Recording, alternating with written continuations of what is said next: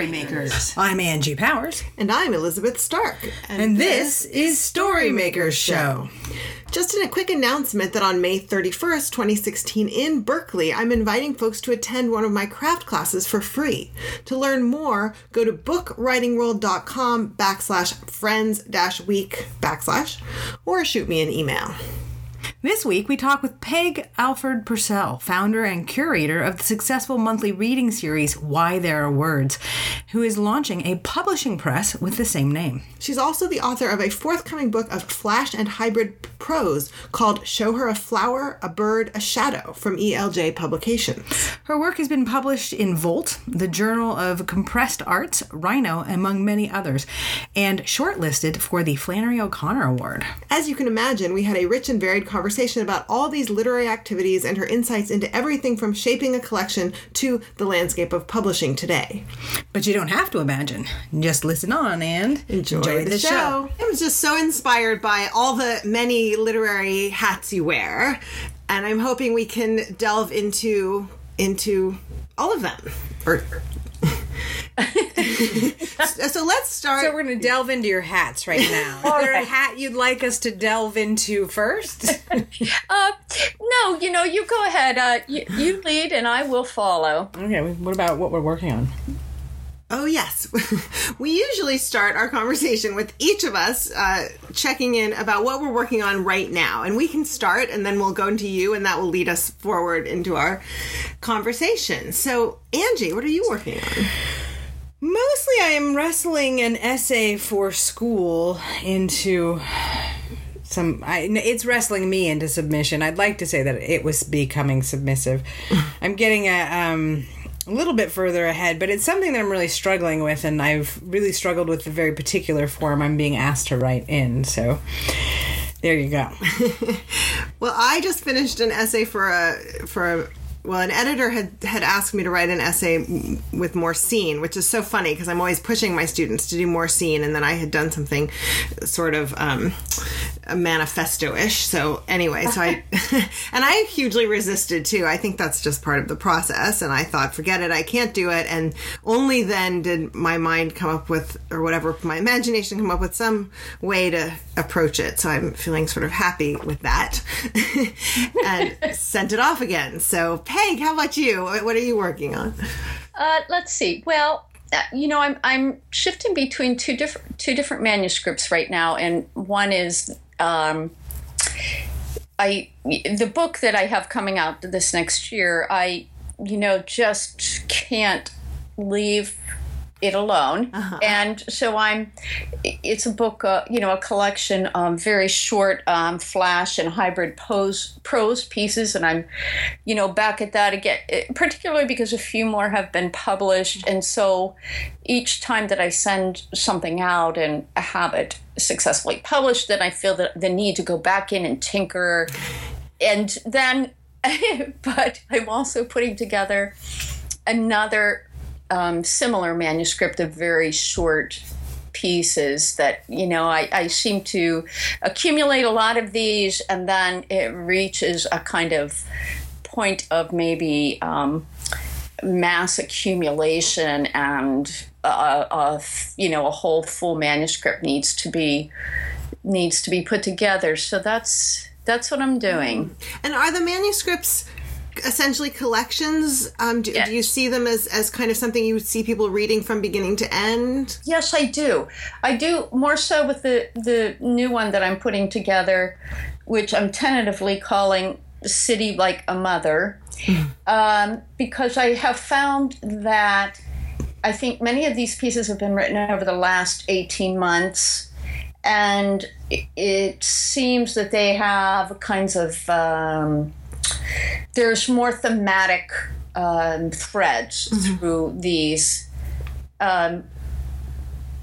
Well, you know what? Actually, there are thematic threads definitely through the book that's coming out, but it's as if suddenly, for me, in the act of composing these, the threads were more obvious to me at the time, and so it's sort of a movement in three parts.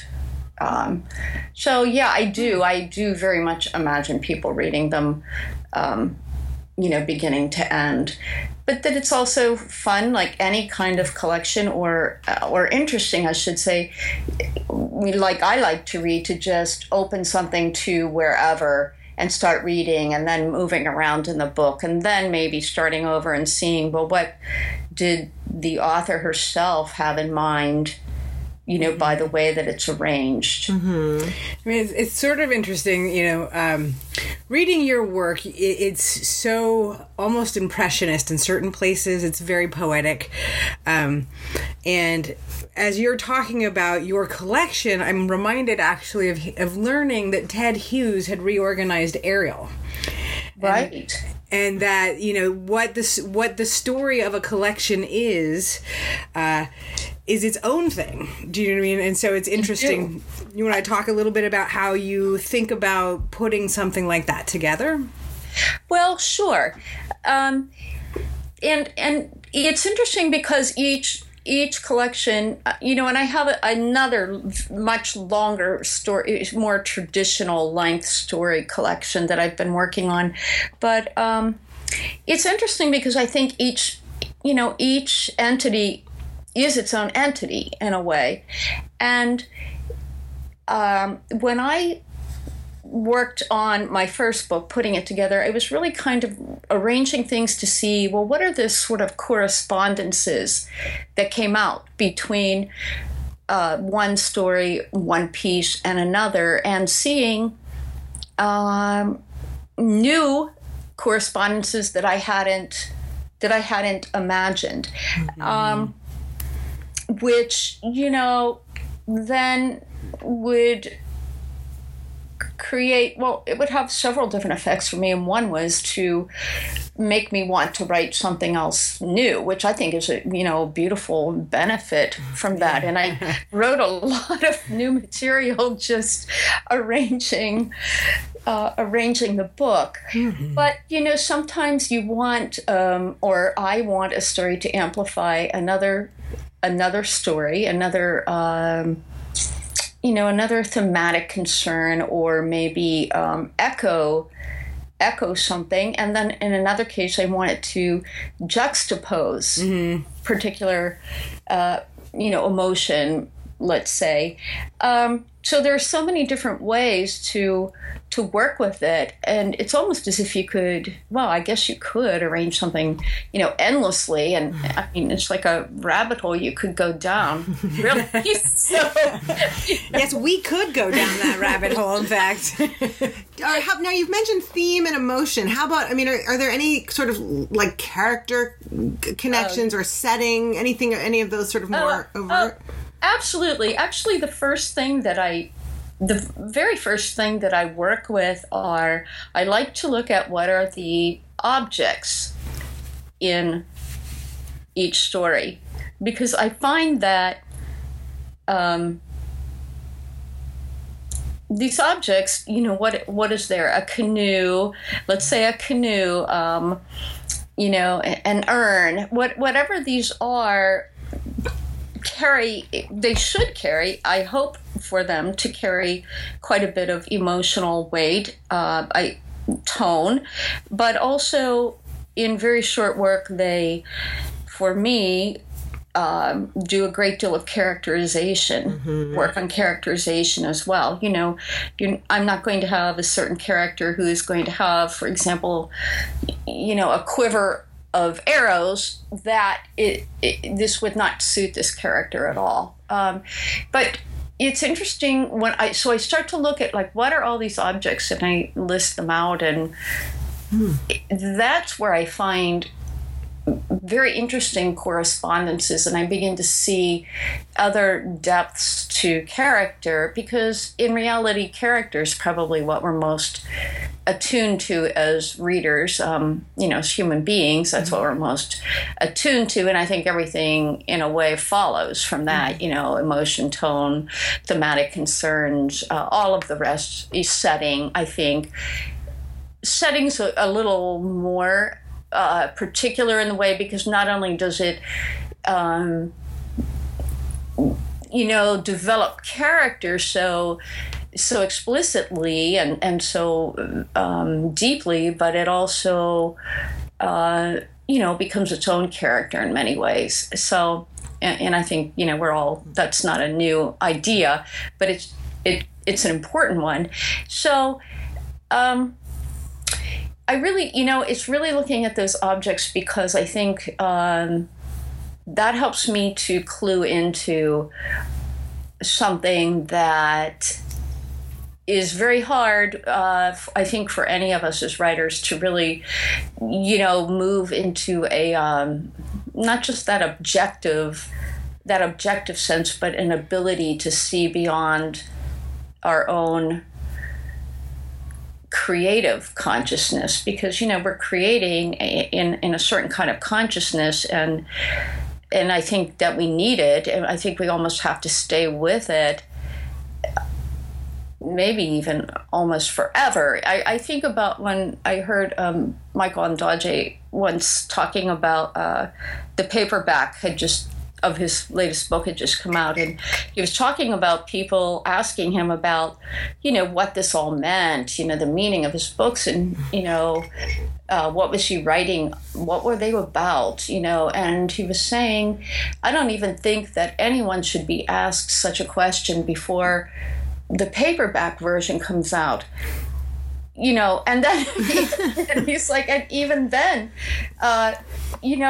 in many ways, you can't really ever completely know. And I think he was alluding to something that I feel strongly about is like, once you completely take all the mystery away for yourself as a writer, maybe it's just all over with then.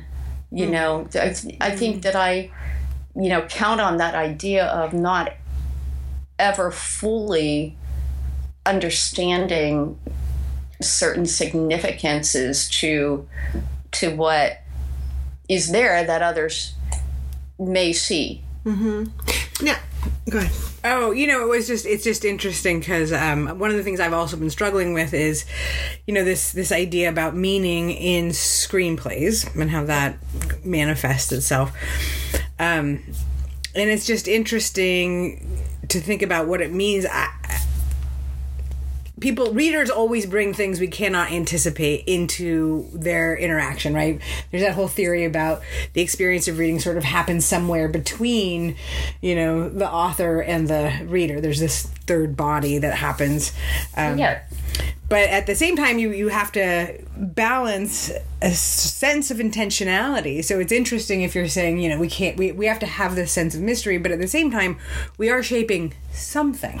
Yes, I know. It's such a fine line to walk, and I think it's only for me, absolutely accepting that in the end, I won't ever reach that place of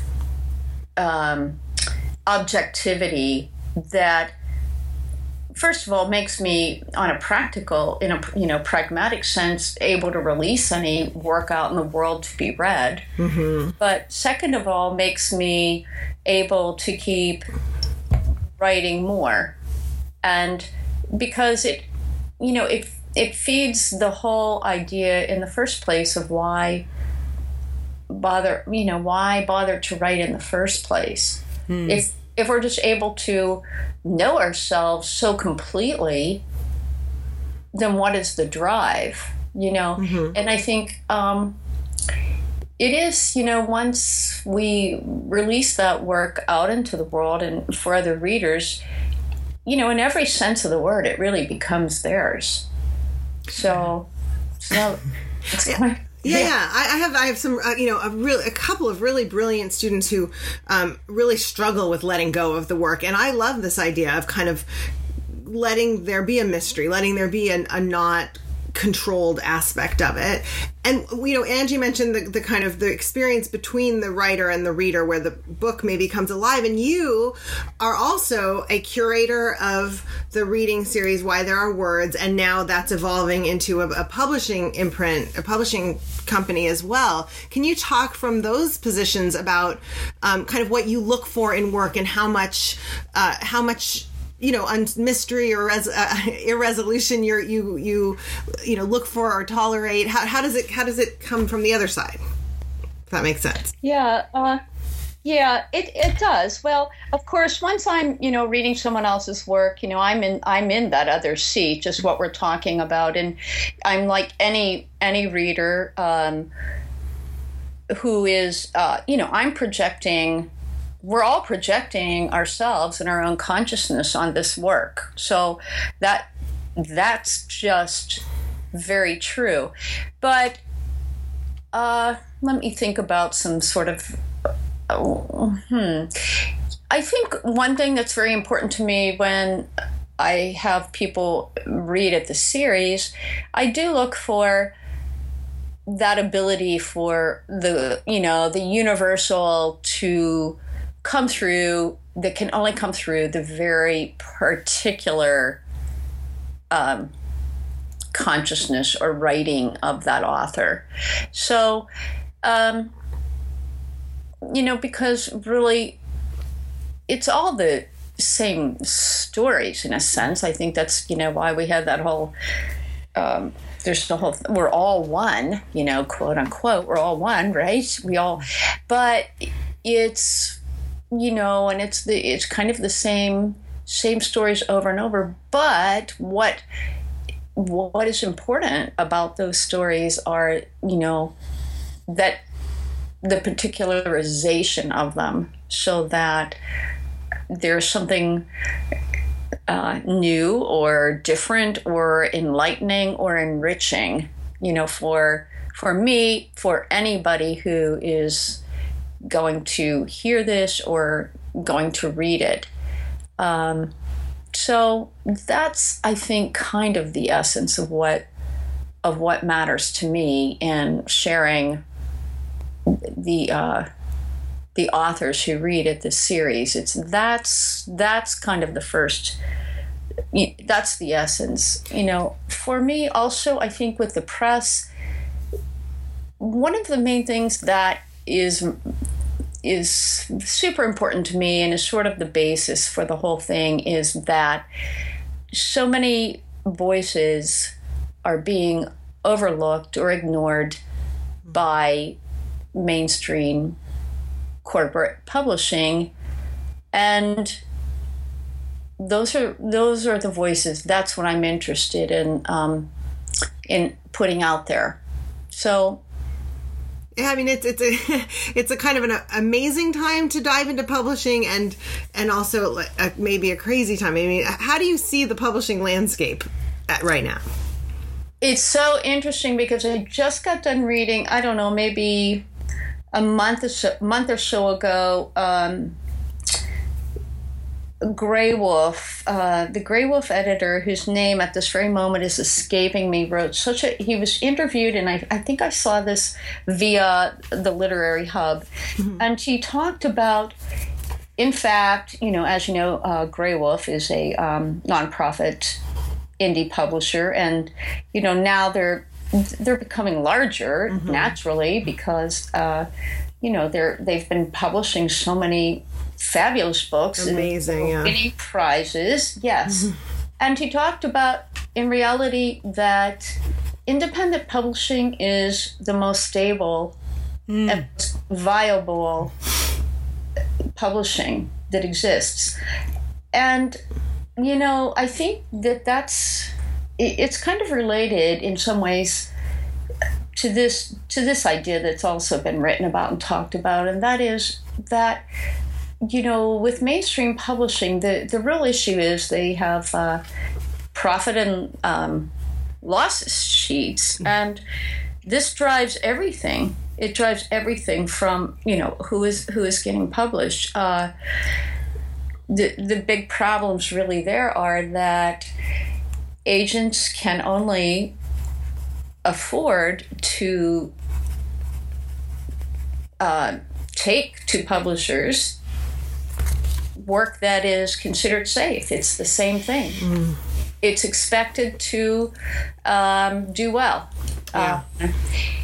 There is no real place there for literary outliers. It's all about, they have to supply the publishing industry with what it needs to keep going.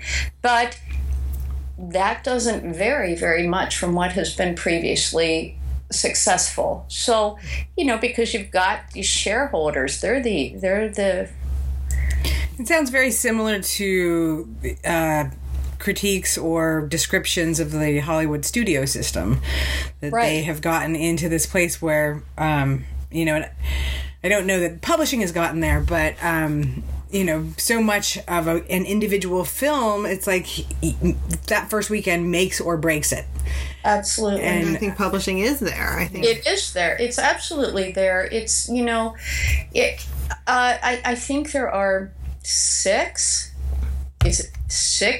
media publishing conglomerates publish all the mainstream publishing book. That's ridiculous. Now, on the other hand, and this is all it's all calibrated on agents, what will sell, and it's always because it's all profits and losses, and there are stakeholders. These things have to sell, and the only thing that can sell is what has been selling.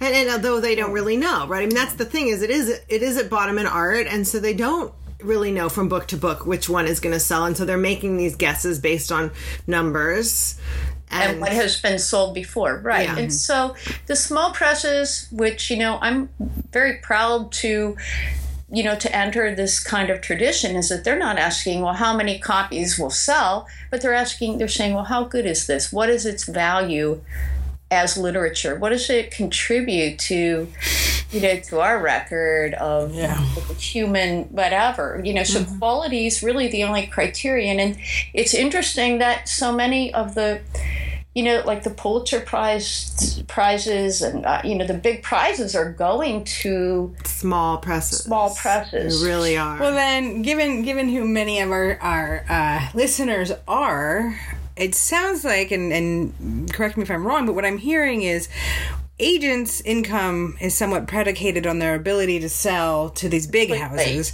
So we're backing up that fear of the different all the way into agents. And so we have a number of people who are looking. If you are a new writer coming up and, want to see your work out there, what would, is there a shift in strategy they should be looking at?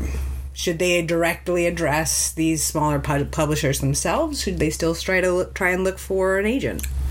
Well, there's nothing wrong with doing both. I think.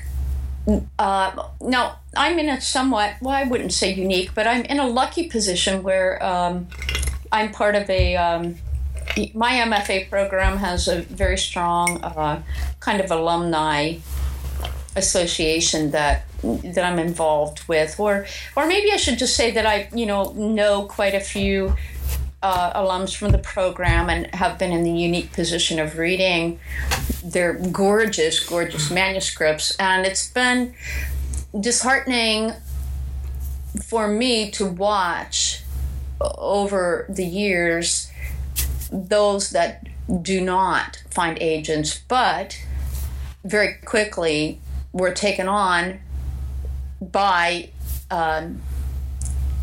independent presses, and in both cases, I'm saying both, but I'm only thinking of in this past year, two different friends' manuscripts who both won major prizes with these houses. And I think all of this informs me that you can spend a lot of time, trying to get agents, and in the case of these two people, they both did, but smartly didn't spend that much time, and immediately went to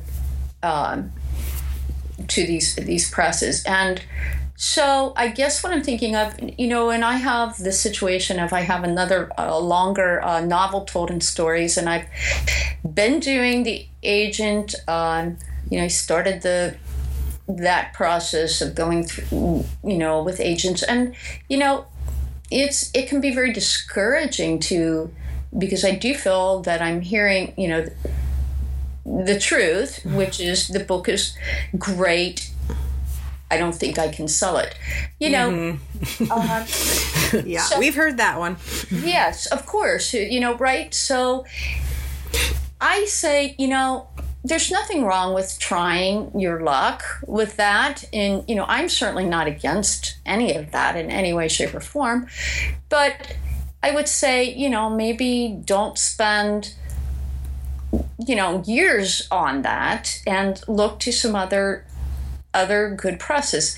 But, I do want to distinguish from the idea that you really do have to distinguish, of course, it really is important to make sure, as you know, I mean, I'm sure, I'm just saying for the sake of anybody who's listening to this, I can't emphasize enough how important it is to make sure that your book is really ready. Right. Yeah. Right. That's just first. That's sort of a given, I think. But let's talk about that, because you also work as an editor. I mean, you're now going to be a publishing editor, but you also work with people on their manuscripts editing. Can you talk about some of your kind of top advice for making sure your manuscript is strong?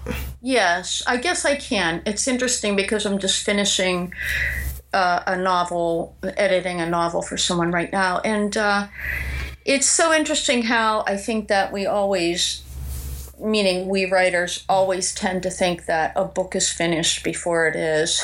Yes. we hope, right? We do. And I think that, and of course there is this thing that you can just, edit something to death and rewrite it to death. You don't want that. But there is, there's an area somewhere sweetly in the middle of that, and often we just have reached a saturation point, and writers reach a saturation point with their manuscripts where they call it done, but in fact it's just they really do need to get it in the hands of somebody else. And be prepared, I think, to go back at it for another 1 or 2 passes. But I think there's something where we all reach that point that I can only think of as kind of a certain saturation point. And I think we've done everything that we can think to do craft-wise. We've had several good readers read it and get advice from them and make several corrections and several revisions and move through it again and again.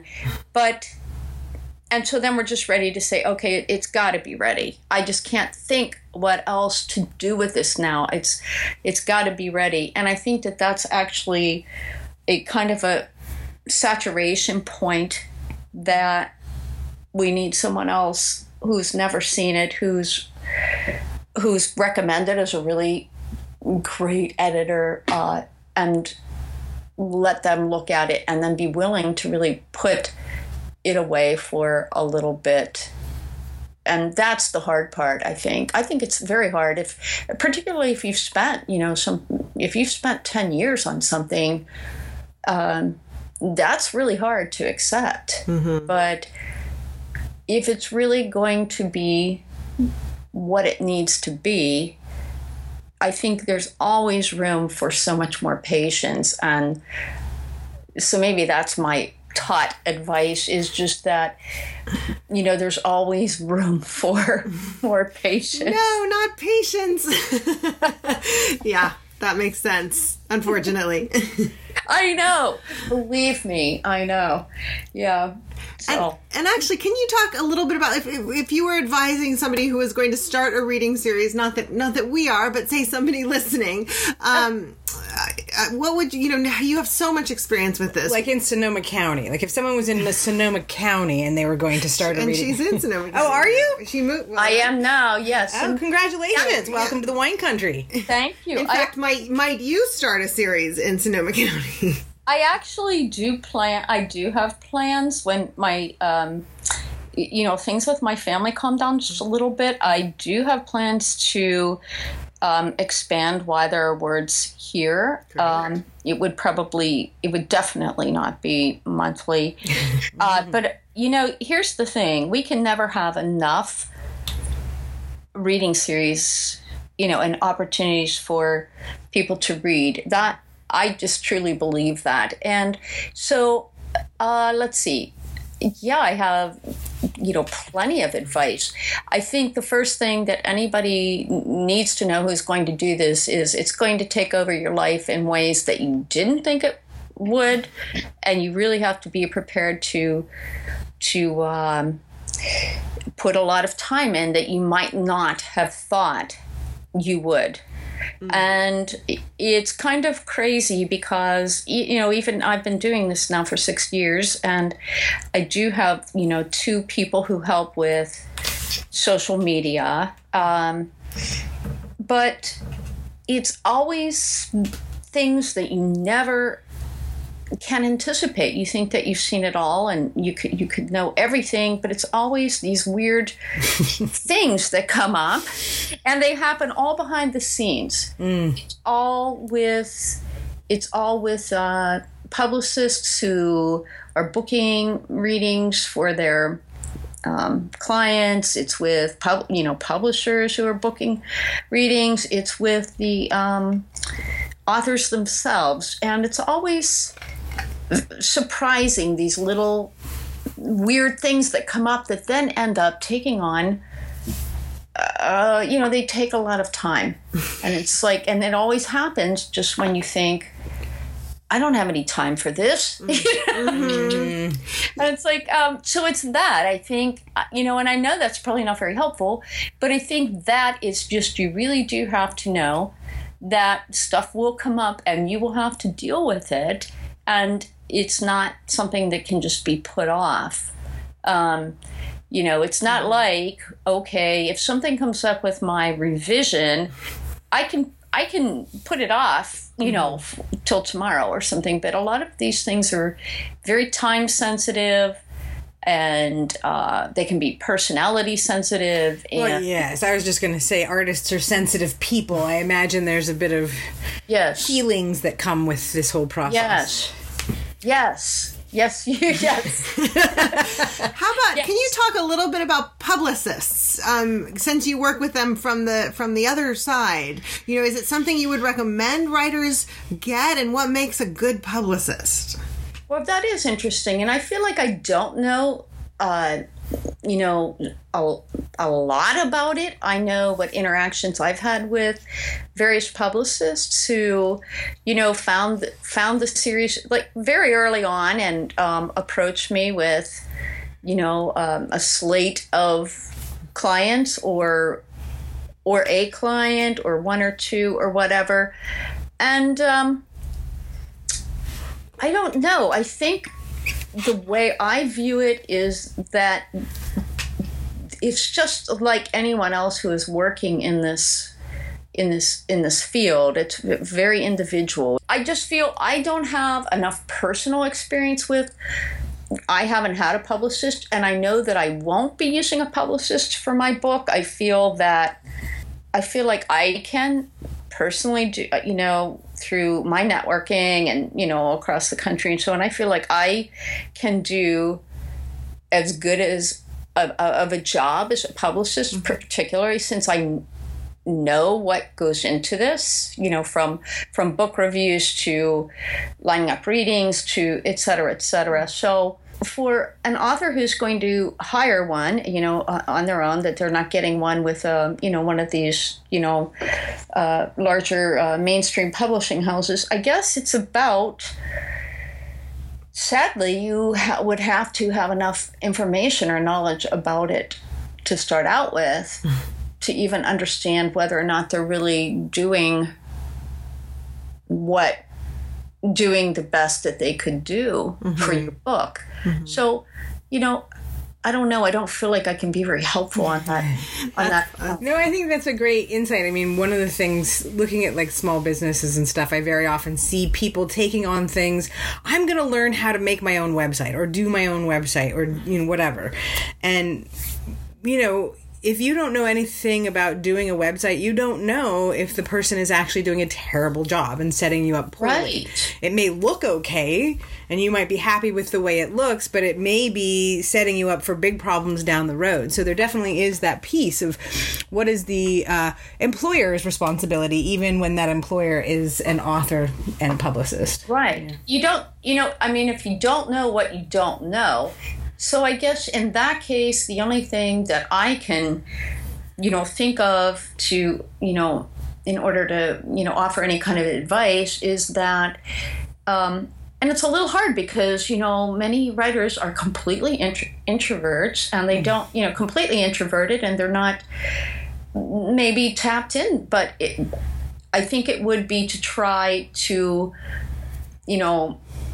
tap into your I hate the word networks, but just, if you're part of an alumni association, if you're part of a group on Facebook, whatever your possibilities are, to really try to check out with other people, to find out what do they know? What have their experiences been with various publicists?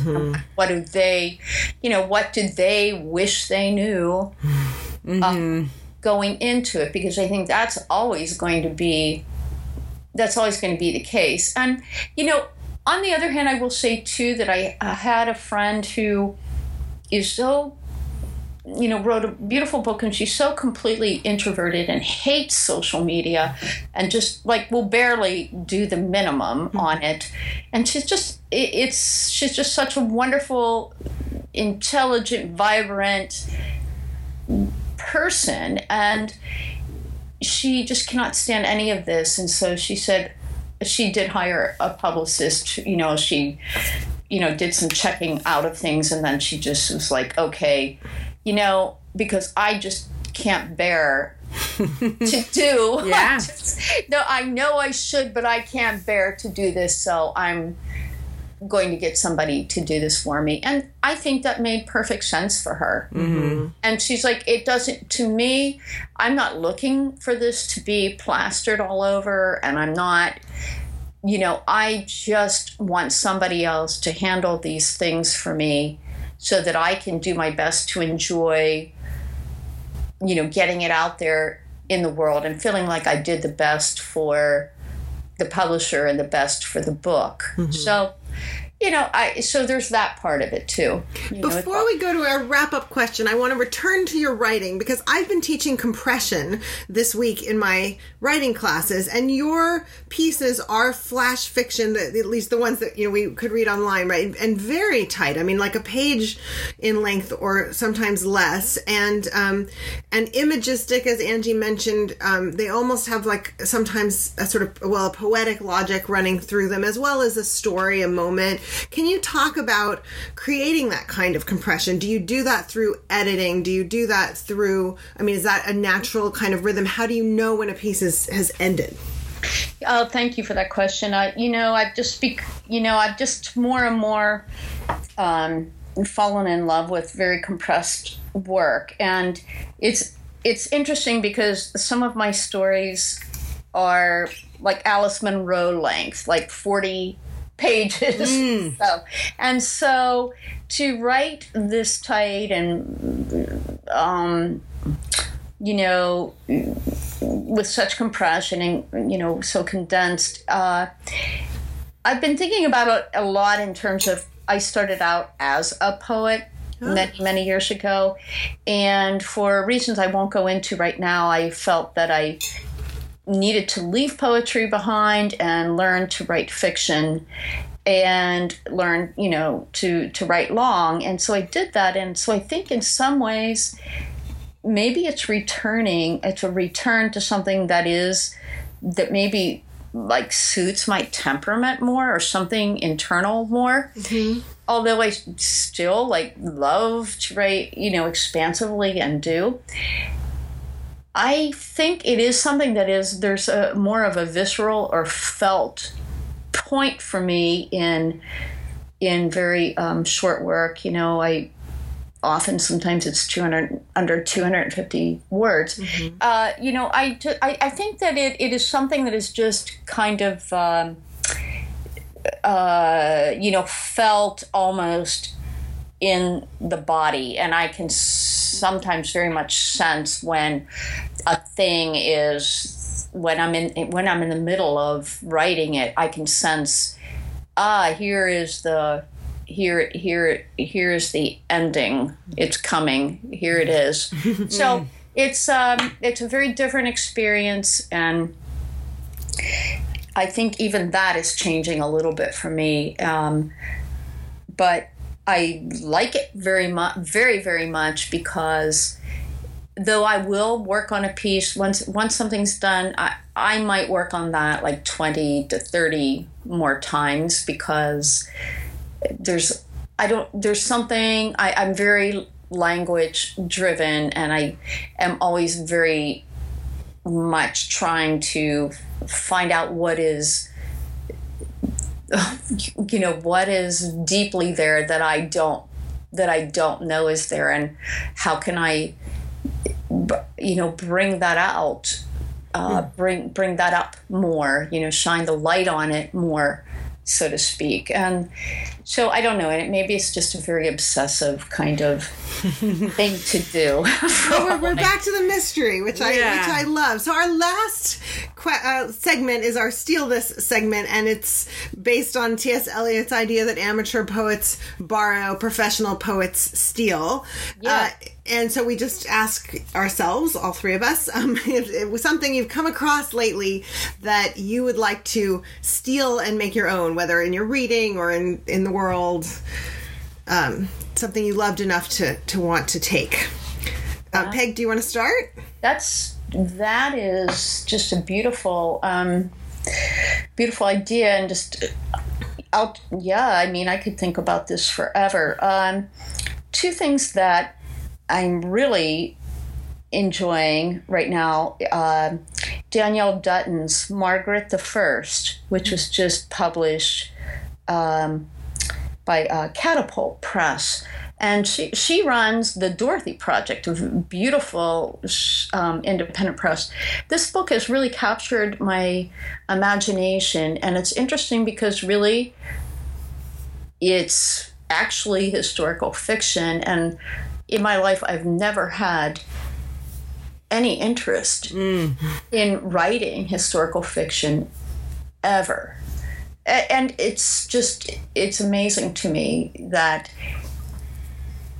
it's almost as if my eyes have been opened after all this time. I'm not 20, I'm not 30. It's like, and now this book has just opened my eyes to that possibility, and so I think that's completely amazing. And maybe I'll just leave it at the one, because I don't even want to dilute the strength of that book and the effect that it's had on me. And so who knows, maybe I will do something of that nature. It's just certainly, it's animated my, I'm excited about it. So that's great. Knows? Oh, I love that. Angie, how about you? Well, I have the privilege every now and then of reading some of Elizabeth's work, and actually this week I want to steal your juxtaposition of ideas. I won't go too deeply into what you did and how you did, but I think you did an excellent job.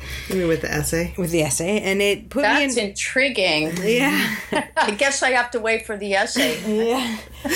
I remember back in high school I had a creative writing teacher who had an exercise that was sort of like, write a series of nouns on one side of the paper and then write a different thing, and I can't remember if it was verbs or nouns, but there was a way that you kind of made these artificial, out of nothing juxtapositions that became very interesting. It might have been an abstraction and a concrete noun or something like that, but and I was really intrigued with what you did, and so it's kind of put me on thinking about juxtaposition. Well, I can actually amplify on that because I stole two things. So, like I said, I'm always pushing my students who write nonfiction to open up and create scene and so forth. And so then an editor said, we're interested in this, but we want you to open up, create scene. So I looked at an essay in The Sun this month on faith, and I'll put a link in the show notes, and then an essay on in the Rumpus that is sort of about Judaism and identity. Again, I'll put a link in, and both of them kind of similarly were organized where there were these juxtaposed scenes. Eventually, they did kind of build to tell a story, but they pulled from different moments, and so there were really braided stories, and I felt like it kind of taught me or retaught me how to write an essay that is really, how to write creative nonfiction that's really narratively driven, and that's what I did. So you can. Okay, well, never mind then. You can steal it from me. That's how this whole thing works, right? It's like a game of telephone. Hey, can you tell our listeners how to find you? Oh, yes. Thank you so much. That's very kind of you. Well, first, let me say this. The WTAW Press, the publishing company, will be opening submissions June 15th. So, and this will be this first year prose submissions. We're not doing any poetry. And, of course, prose covers novels, novellas, story collections, essay collections, memoir, nonfiction books, etc. And that website where you can find all of that information is WTAWpress.org. So I have my own website, under my name, and I don't do a very good job of keeping it up, unfortunately. But I love your resource links. I think they're fantastic. So thank you. I will put a link in the show notes to your website because I think it's thank great. you, because I really need to completely update that. Of course, the reading series has its own website, and I probably don't need to spell that out for you. You can put that in the show notes, program notes also. But those are kind of my main things. I am on Facebook. I don't have my own Twitter account, but, our reading series does. And as of today, both the press and the press has both a Facebook page and a Twitter account. Nice. So you can find those. And so go visit them, like them, become part of the conversation. Absolutely. And if you've got manuscripts, polish them up, send them in June. We will be reading blindly. I feel like that's the only way at this point to make sure that I want to publish the best work possible, and I don't want to know whose work it is until I'm done selecting the manuscript. So I think it's the only way to do it. But I want those voices that need to be heard. So, just please let people know that. And, I very much look forward to reading lots of amazing work. I know it's out there. Yes, it really is. Well, thank you so much for your time. It was wonderful to talk to you about all your fabulous ventures. Thank you. Thank you both so much. I'll do it anytime again. It was a lot of fun. So thank you. Great. Thank you. Love it. All right. Take care. Take care. Bye-bye. Bye-bye.